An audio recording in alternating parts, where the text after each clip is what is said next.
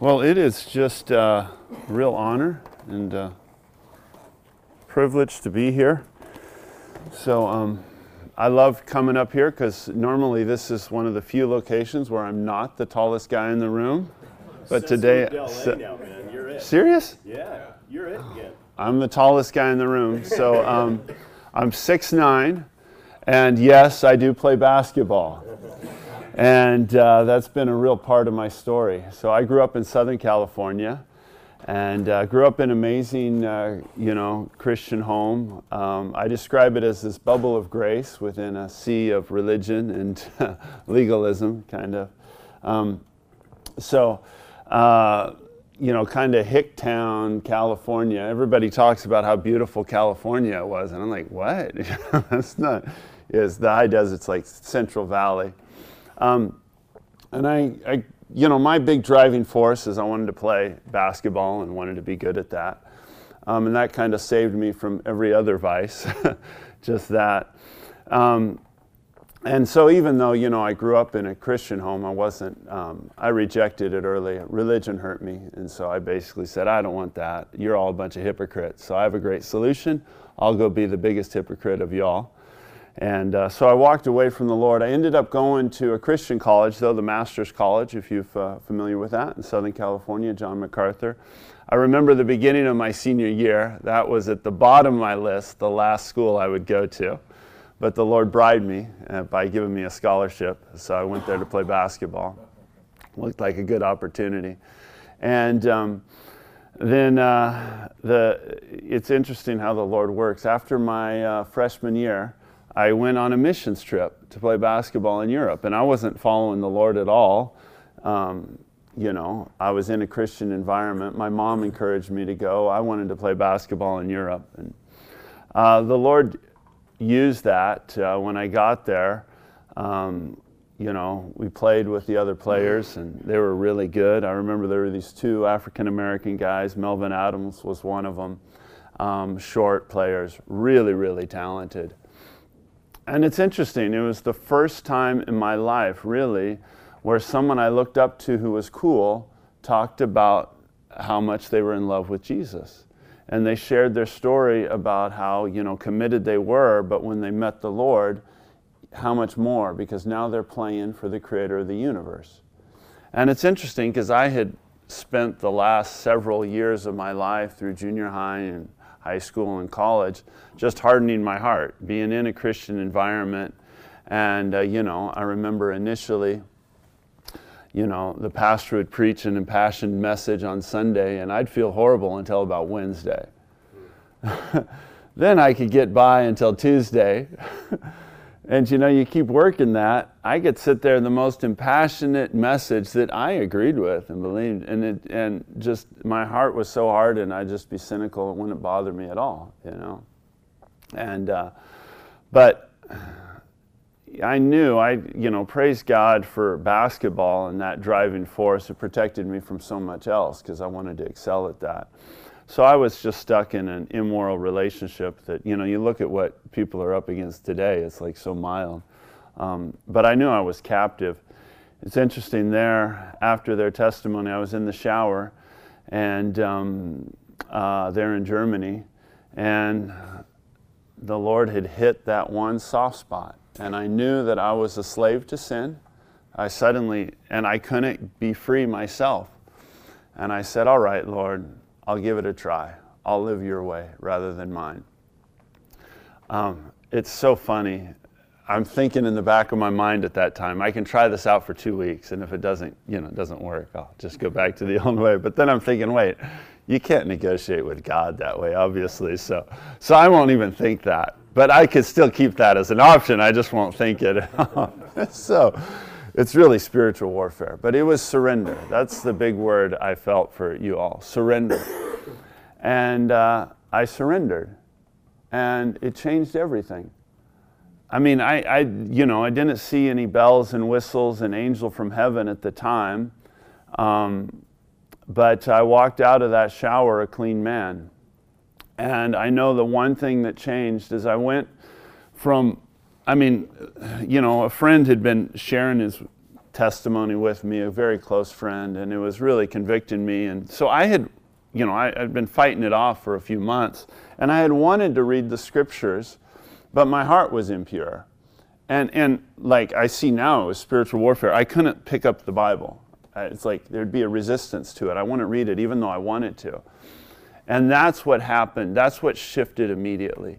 I went from not being able to read the scripture to having this insatiable hunger to read it.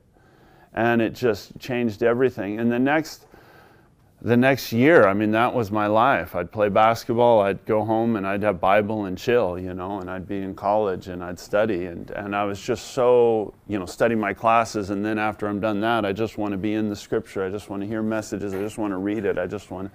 And I felt like my whole life I'd been living like this, so monofocused, not knowing that there's a whole big world out there. And he just transformed my thinking.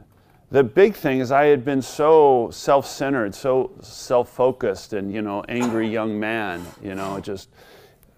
I didn't like people. I just had this incredible gift of, it's like my people gift in reverse. I would just mock everybody. So I was, I was infamous for just making girls cry and things like that. I had my best friend was really attractive young guy, and so all the girls wanted to, be his girlfriend, and they'd last for about 2 weeks. And they'd say, no, he's not worth it, because it's just my incredible gift of sarcasm. And the Lord changed that to I actually loved people, and I go, wow, they're amazing. I like them, I'm not the only person in the universe. And, transformed everything. He came that you might have life and life more abundantly. So surrender. So interesting, the year after that, the next year, 1990, I got to go on a short-term missions trip with Dr. Ed Silvoso, who's been leading a ministry called Harvest Evangelism. Our name is now Transform Our World. Been based in San Jose for 38 years. A whole nother incredible story. I think we're going to have him up here and share, so I'll let him share his story. But here I am, a young, impressionable lad, 19 years old, and now I get a chance to go play basketball on an outreach in Argentina to a city of Resistencia. And now I'm excited. I want to go down, and I really want to be an evangelist now. And it was an incredible experience. There were definitely bells and whistles there. I remember we're singing this song in this crowded gymnasium. And they're poor. They don't have the things that we have, but what they do have is so much more valuable. And in the context of not the best sound system, none of that, but man, the most incredible worship I've ever experienced. They were singing this song, "Worthy is the Lamb," and I understood enough Spanish to digno eres tú. I could understand it. And as they're I'm from, my father's from Dallas Theological Seminary, Master's College, so we don't have visions. So I had a vivid mental picture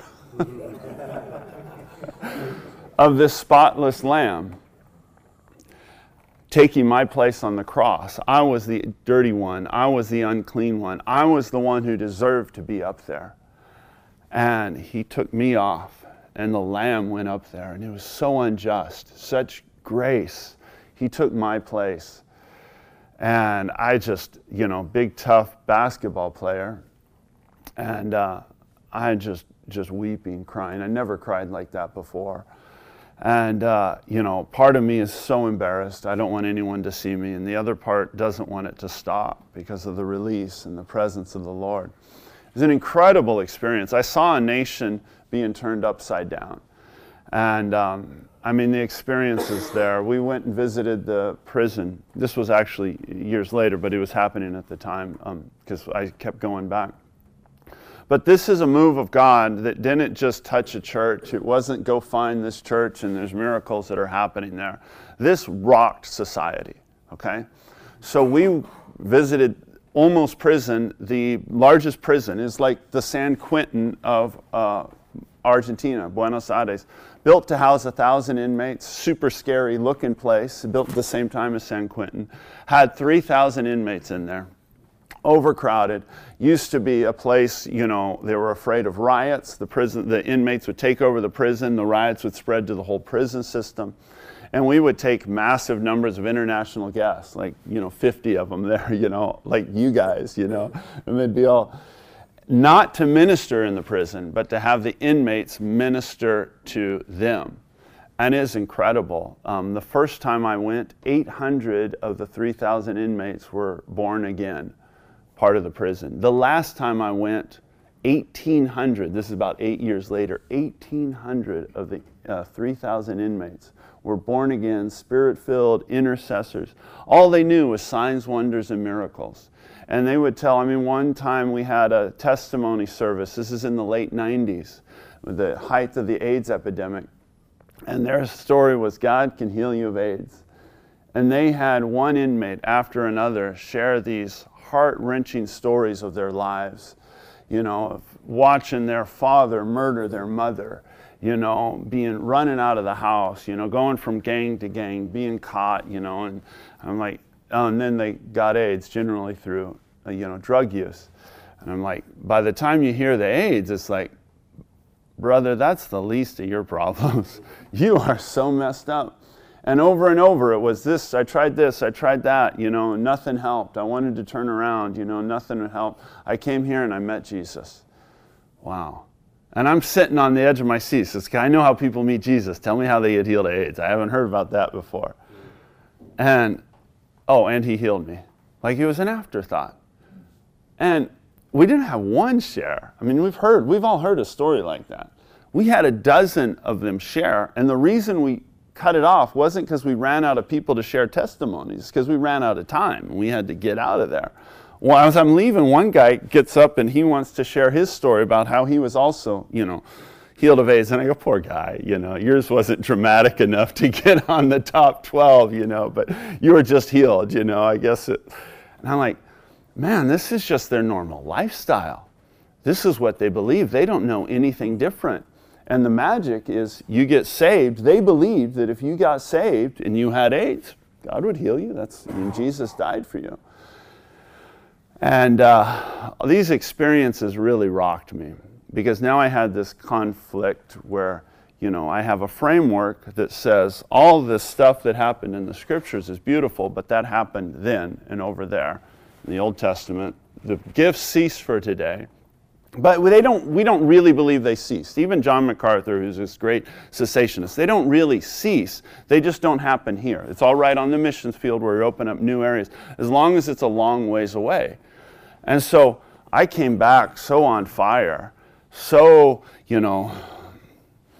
excited. I'd go meet with, whoever, and I said, we got to pray together, and the people who knew me liked it, because now I'm not causing problems. At least now I'm on fire, I guess they tolerated me. And I'd get them to pray. I literally thought every time we prayed, a revival was going to start, and I guess it has.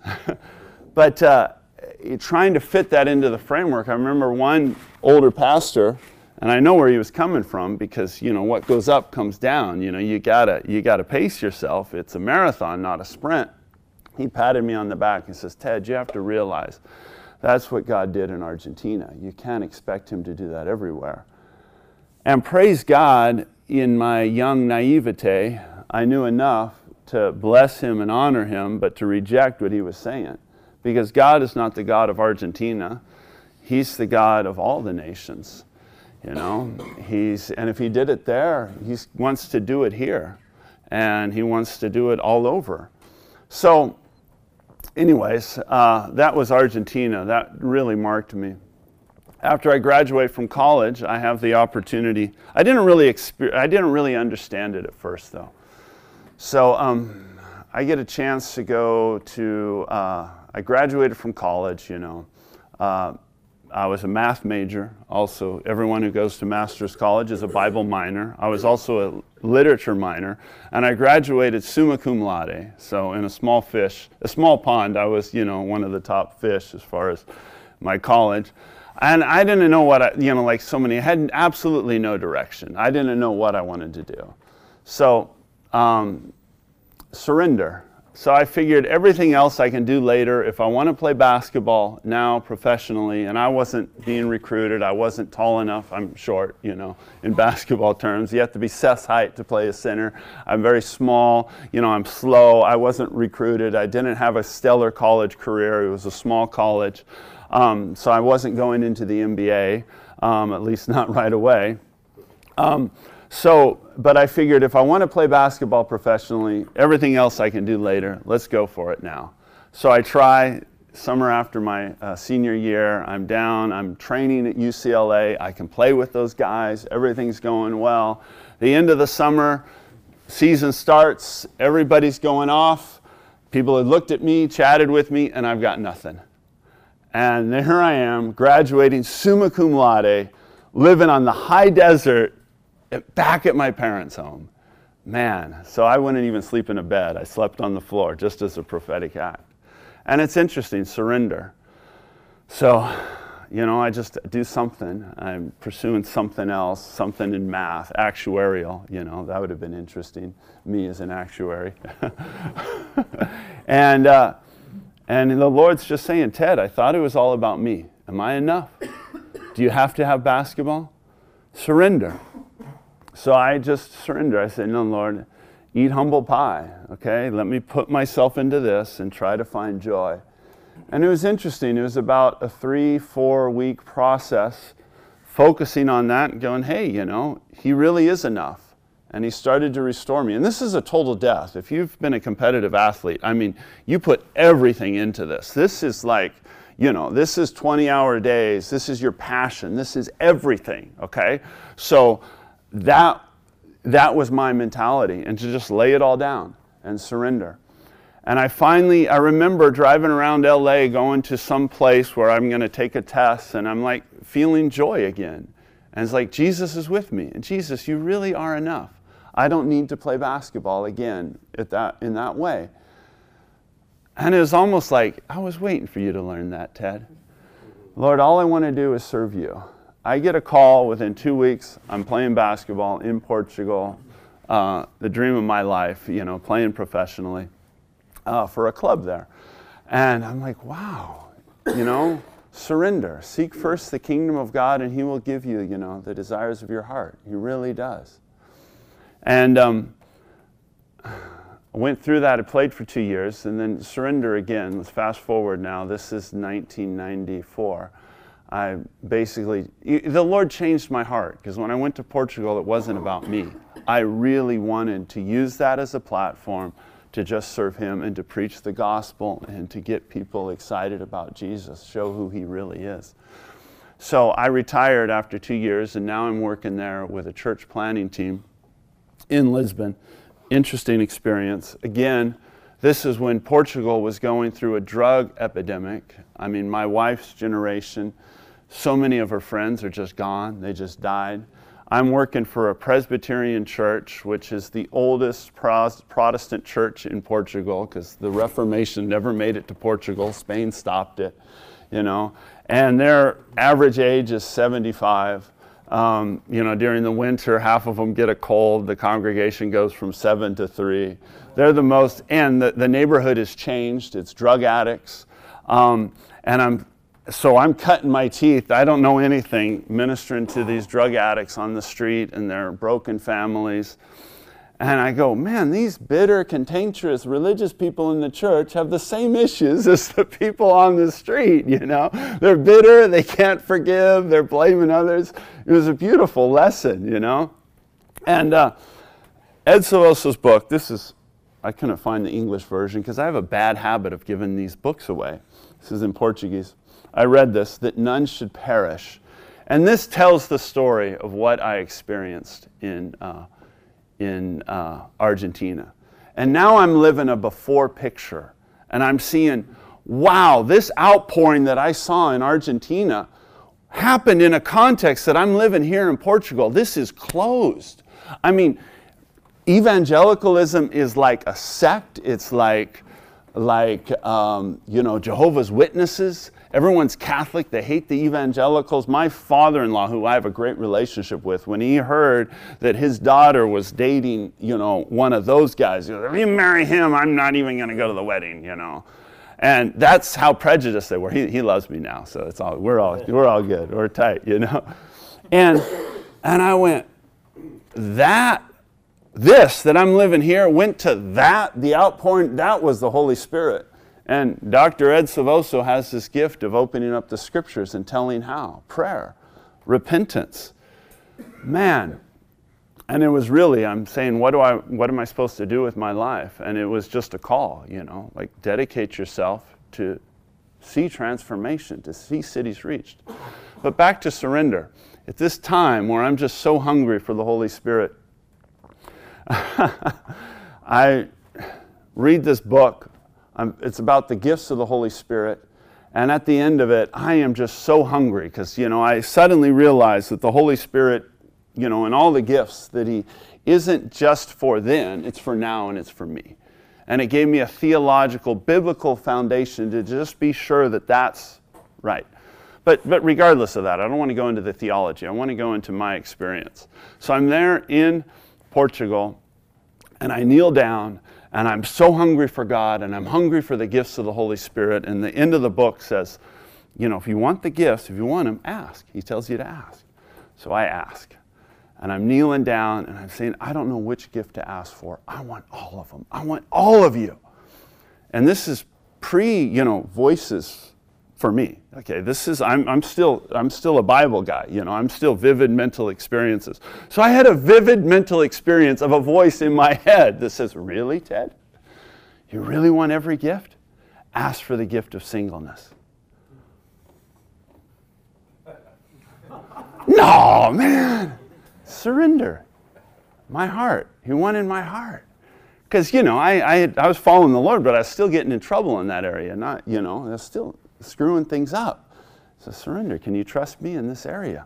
And I knew He didn't want me to be single, but He wanted me to fully trust Him. And I also know if I ask for Him, it's out of my control. It's in His control. Will you surrender? And I go, yes, Lord. Give me the gift of singleness. And I'm just crying, and just this freedom, this surrender. I'm gone. I'm a dead man. I can't have that anymore. That was literally a week or 2 weeks before I meet my wife, Sandra. It's an amazing dancer. When I meet her, it's literally love at first sight for me, I played it cool. It took her a couple weeks before I got her to fall for me. And, I'm talking to her, and I'm like, man, every other girl is just a paper cutout compared to you, it's just... And it's so interesting because then, we're going through that time where our relationship is being shook. Because if you're going to court a girl, someone who's, the opposite sex, it's a cross-cultural relationship. So if she's Portuguese, at least it's on the table that it's cross-cultural. But anyone who's not, if they're female, it's cross-cultural, okay? They think totally differently, probably from another planet. And our relationship is being... shaken, and I know everything in me is go grab her, go do your thing to talk her into being in love with you, or whatever you do, do that charismatic thing, show her some attention. And I'm going to go do that. I'm going to go take control. And the Lord says, Ted, I thought you asked me for the gift of singleness. Let it go. Surrender. And I had to be totally and brutally honest with her, with my feelings, with my past, where I was. I did things that would not be natural to bring her in. But man, when you follow the Lord, He is so brilliant. And I see now that His way is better than mine. He was laying down the foundation. And she, one place where all I just had to do was just declare myself and use those pretty words to manipulate her and control her. But I couldn't. I had to be honest. I had to be where I'm at. I have to wait on the Lord. And so instead of her getting that impression that I wanted, she walked out feeling one more man is rejecting me.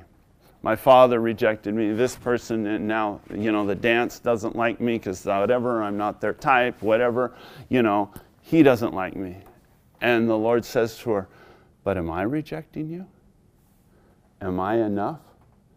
And that begins this incredible experience where the Lord did this deep healing of this rejection that she had because her father had wanted to abort her.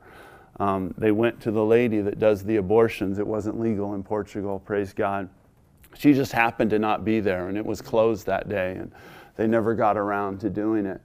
But the depth of rejection that had come over her, and as the Lord brought that to mind, that she had heard the stories but connected with it emotionally and did this deep healing where that rejection is leaving and she's feeling this love of God as her father. And I look back and I say, wow, if that hadn't happened and if other things hadn't happened, wow, our marriage, God, see, it's surrender. We can trust Him better than we can trust ourselves. Are we willing to surrender to Him? I have this, I'm so blessed. I wake up in the morning and I look at this wife, that I get to live with. I look at my life, I look at my kids, and it's all about Him. I know that I am just a sinner. I'm just broken. And, Paul, he progresses. He goes from defending himself, I'm not the least of the apostles, to the end of his life. He says, I'm the chief of sinners. He wasn't talking about who he used to be. It's understanding that it's all by God's grace. And as we grow in Him, we have a greater revelation of His grace, and He's able to move through us. But it's also that I never graduate from this. I'm never suddenly made, and I achieved it, so now I can do it all on my own. Yes, we grow in maturity, but it's still Him. It's just growing closer to Him and surrender to Him and letting Him flow through us. So, anyways, we joined Harvest full time. We've been working with Dr. Ed Silvoso, based here 38 years. And I can tell you what happened in Argentina is not limited to Argentina. It's happening all over the world. Mexico, Asia, beginning right here in the Bay Area, Europe. God is moving in incredible ways and transforming society, because that's really what it's all about. Go therefore and disciple nations. That's the mission statement of the church. If you're not discipling nations, it's like working for J.P. Morgan, and what do? They sell monetary, right, services. And you're selling coffee. No, we do this. Jesus' organization does this. It disciples nations.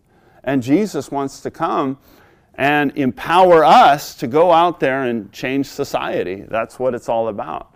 So my conclusion is it's God's time for the Bay Area. When we came up here, we've been here full time working as missionaries and in the Bay Area. And that was a hard sell when we first came up. We're going to go be missionaries. Okay, so you're going to go to Africa or no, we're going to stay in the U.S. So what, missionaries in the U.S.? We don't need no missionaries. We send missionaries. And then I would say it's the Bay Area. And okay, that qualifies. That's good. But I tell you, what's happening right here, if you've been around in ministry for a while, God is moving. This is extraordinary. I wish you could all come with me to San Quentin, because it's different than Argentina. But man, I tell you, God is moving in that prison. Man, we used to go in there and share with the inmates, and they would not listen to us and basically get in fights. Now we go up there and they're preaching, they're declaring Jesus. It's beautiful. And the basketball team, which was the first sports ministry team, and was built entirely around Jesus. It's all about Jesus. Is grown. Now we got the Warriors involved. We had Seth, who was going to come up, and he moved to Southern Cal, so I guess he's going to have to fly up. We'll have to fly him up to play with me, I guess. But we got the Warriors sending in players, getting behind it. It's getting notoriety. That has set the stage, and every other team wants to be like that. So now we got the Giants, we got the A's, we got the soccer teams involved. But they don't just want to do it that way. They also want to do it the Jesus way. And the coaches, they've just caught this. No one told them this. They're actually seeing themselves as pastors of their team. And they want to look out for the holistic good for their teammates. It's beautiful. Something incredible is happening. And my point is, the spiritual climate is happening. is changing right here in the Bay Area in a dramatic way. And when we first came up here, it wasn't so easy. And I want to share a word of hope that it is just beginning, okay? A pastor who I'm not going to mention, that I otherwise have a high amount of respect for. Remember when I came up here, so this is the late 90s, we moved up here in 97. Had this impassionate message, so strong, so anointed, call to holiness, and it's step out, don't be like them. And then his punchline would be, if God doesn't judge California, if he doesn't judge the Bay Area, he's going to have to apologize to Sodom and Gomorrah. And I'm like, yeah, that doesn't sit right with me, I mean, how come those prophets are always either on the East Coast or someplace else? It's like, if you really believe that, move there, And I just said, Lord, is that how you feel? And I remember at the time the Lord said, if I do judge and don't send an outpouring of my Holy Spirit, I'm going to have to apologize to my son. So who would I rather apologize to? But I want to share something that has actually kind of twisted that for me just recently, that the Lord gave me tremendous hope. Because we've been pursuing this dream and this vision. And when you are a visionary, you rejoice at the little progress, but you also see dreams that are so much bigger than the little things that you're living in, okay? So you have to continually encourage yourself. But this passage that I probably read before many times, I read it in a different way. And it says, this is Matthew 11:23. And this is where Jesus is getting upset at Israel, the religious people, for rejecting him. And, well, he's not upset at them. He's just telling them the truth.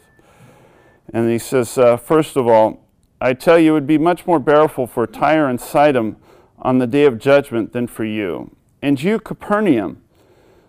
Okay, this is the Bible Belt. So you, Bible Belt, will you be lifted up to the heavens? No, you will go down to Hades. For if the miracles that were performed in you had been performed in Sodom, it would have remained to this day. Okay, so that's like, a judgment. I took it as hope. That's the key. He's saying, man, if the miracles that had happened in you had happened in Sodom, Sodom would have repented and been saved. I'm like, hey, let's own that, okay? We're sinners. We are not the Bible Belt. We're a place where where sin abounds, grace overflows. Let's own that fact. We're sinners. But God, what I believe is the catalyst is not them. It's not the them. It's not the sinners. Because Jesus came to save sinners. Jesus would be hanging out in the Castro district or whatever is, or he'd be hanging out in the top floor of this, where the real sinners are. He'd be hanging out with Trump, the real sinners, but in a totally different way. Okay? A total different mindset. The catalyst is us. It's our faith. If the miracles that Jesus had done, because they would have repented. I want to tell you it's God's time for the Bay Area, and the catalyst is us. Because if you abide in me and my word abides in you, you will do the same things I have done and even greater works than me. You will do. The catalyst is us abiding in him, us believing that he wants to do his works through us. And what are those works? The miracles. The signs and the wonders. What's the key to that? His love. Us changing. Us repenting. Us believing. And this is my prayer. This is a promise of hope. Lord, do these miracles here in the Bay Area. Because I tell you, as resistant as they are to religion, there is no place more spiritually hungry than right here. They are hungry, but they're hungry for the reality. They're hungry for transparency. They smell false religion. They smell fake. They don't like that at all. Let's embrace that. Let's embrace that and say we don't want religion. We want a demonstration of the real thing. Amen? That's what I'm going to end with right now. I'm going to pray. Actually, before we do that, a couple of questions. We have about 5 minutes. Oh, great. Wow. So any questions for Ted? So where are you based, Ted? Where? San Jose. San Jose. And since 97, that's when you moved up? Yeah. We got married in late involved is 96. your wife in the ministry? The question is, how involved am I? She's very much, I mean, we homeschool our kids, so she's a homeschooling mom and she teaches dance. But to her, dance is worship. To her, she models it. The issue's not with her. But in a practical sense, I mean, she prayed for me and blessed me and told me to come up here. But she's not always running around with me. We're not at that phase. Ted, you go to the front line. So where do you see the front line of your ministry, and where The Bay Area. The Bay Area, and what, if you will, neighborhood, what initiatives, kind of where do you see transformation happening? Where could we feed into that? Well, one beautiful thing that I just shared about San Quentin. Another super cool thing is Valley Christian School. And I'm sure Ed will share more with this.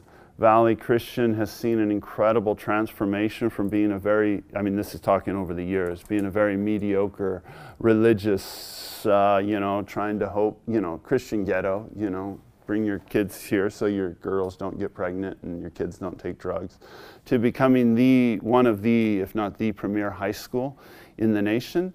And then their burden for, it's typical Bay Area, on top of the hill, one of the best schools in the world. And then literally you can look and see, and if you had a good arm, you could throw a stone at some of the worst schools in the Bay Area, which are some of the worst in our nation. It's like crazy. They've adopted those schools and seen dramatic turnaround just as they go and minister. So they sponsored a program called the Firehouse, where Sonny and Linda Latta, who graduated from San Quentin, and they have a gang intervention ministry, they're ministering to the kids with 4 Fs. They get into their Firehouse program. You have to have 4 Fs. Well, now as they were, turning them around, well, they accelerated that through their science project, because Valley is the first school to put a experiment on the satellite, on the space station. They've taken that program, put it into the public school, and the best way was to put it through the Firehouse. So they were training the kids who had 4 Fs to work on a project together to put an experiment in the space station. And they do this, they just give it away. It's just kingdom. But then, with parent approval, they have Christian groups, faith-based initiatives. It's incredible what's happening as a result of that favor. I mean, just this year, this school year, the rallies at several different schools, 4,000 kids attended these evangelistic rallies at lunchtime on public schools. 3,000 of them made a public profession for Christ, and we had our first baptism of this group. 17 kids were baptized in the public school swimming pool after school when all their friends are there. This is happening in the Bay Area, in South Bay, in some of the... That's awesome. So that's... Thank you. One more question. Anybody? I was going to ask what Gary asked. Bob Speckman. Just one thing that you could pray for as we walk away from here. One specific thing. Miracles in the marketplace. Okay? Let me flip that. What do you need? What's your big need? If we understand everything that I'm saying, our biggest asset is not my height, my charisma, all my strength, my handsomeness, my beautiful bald head.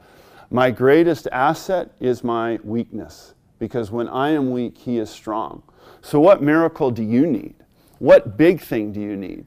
Is it a marriage? Valentine's Day, is it a marriage that you're hopeless in? What's that area that when you walk out of here, say, that's beautiful, but? What's your but? What's your glass window that says that's a beautiful city, but it's for the other side? It's not for me. I want to pray for that miracle for you to be transformed. Pray for us before we leave, but I want to tie a couple things together here real quick. So, a couple of years ago, you guys may remember Dr. Greg Thornberry from the King's College came and was one of our speakers in the evening. And what he said was, we're in San Francisco, so I think the perspective that you have about Argentina and Portugal and all, like if we step back for a minute and just look at where we are, this is the epicenter of innovation in a lot of ways. Absolutely. This is the epicenter of what people adopt.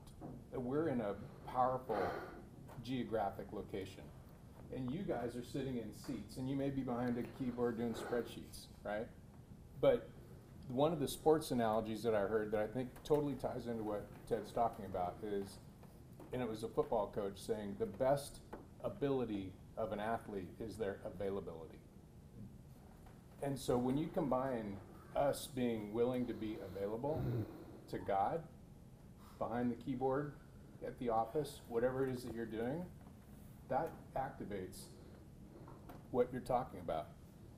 He's not asking us to like quit your job and go join somebody on the mission field. What he's saying is, where you are right now, you've got this massive influence you can make in the places that God's put you right now. So what is it that you need to unlock that? So, Absolutely. Well said. Perfect. so let's Let's Ted, tag team more often. So if you could do a 30, 60-second prayer, bless these guys. It's 8:15. We want to respect the time if people need to get out of here. But if you're able to stick around Absolutely, a little bit yeah, afterwards, if you guys have more questions. But thank you very much for sharing that. That was awesome. It's anointed for business. Oh, hey, someone can have this book if you haven't read Anointed for Business. It's about being activated right where you're at, bringing the kingdom and the presence of God right where you're at. And I'm just going to pray. Father, Lord, we get our minds off of the theology, off of the theory, Lord, and even the signs, wonders, and the miracles, Lord. Shift that, Lord. All of us are marketplace guys, and if someone came with a theory and said, the first question we'd ask is, show me the results. Does it work? And what Jesus is saying is, my words are not a question of talk, but of power. They work. They'll transform your life. Lord, I pray that you tear down the wall in our hearts and in our understanding, that we'll be baptized with your love, that we will feel your love for us beginning, but no longer us and them, Lord. We see that all over. Christians, Lord, are just shouting, we're in, you're out, Lord. Father, we see that in the political realm. I pray that right now for us, Lord, that we will tear that down, and it won't be us versus them. It will be Jesus who came to save the whole city, to love everybody, that there's no exclusion. Lord, you tore down the dividing wall. The gospel is for the Jew first and also for the Gentile. It's for the clean, it's for the straight, it's also for the gay, it's also for the queer, it's also for those that are different than us, Lord. Jesus, you came with power, Lord, to transform all of us, Lord God. Father, I pray you baptize each of us in your love. Lord, since it's Valentine's Day, Lord, I pray for anyone who's hopeless or struggling in their marriage, Lord, that they will not just survive, that they will thrive in the name of Jesus, Lord. Lord, and I pray that your blessings will flow from here, Lord, through us into our immediate sphere of influence, into our home, Lord, into our workplace and beyond, Lord, that we can carry your light in the name of Jesus. Amen.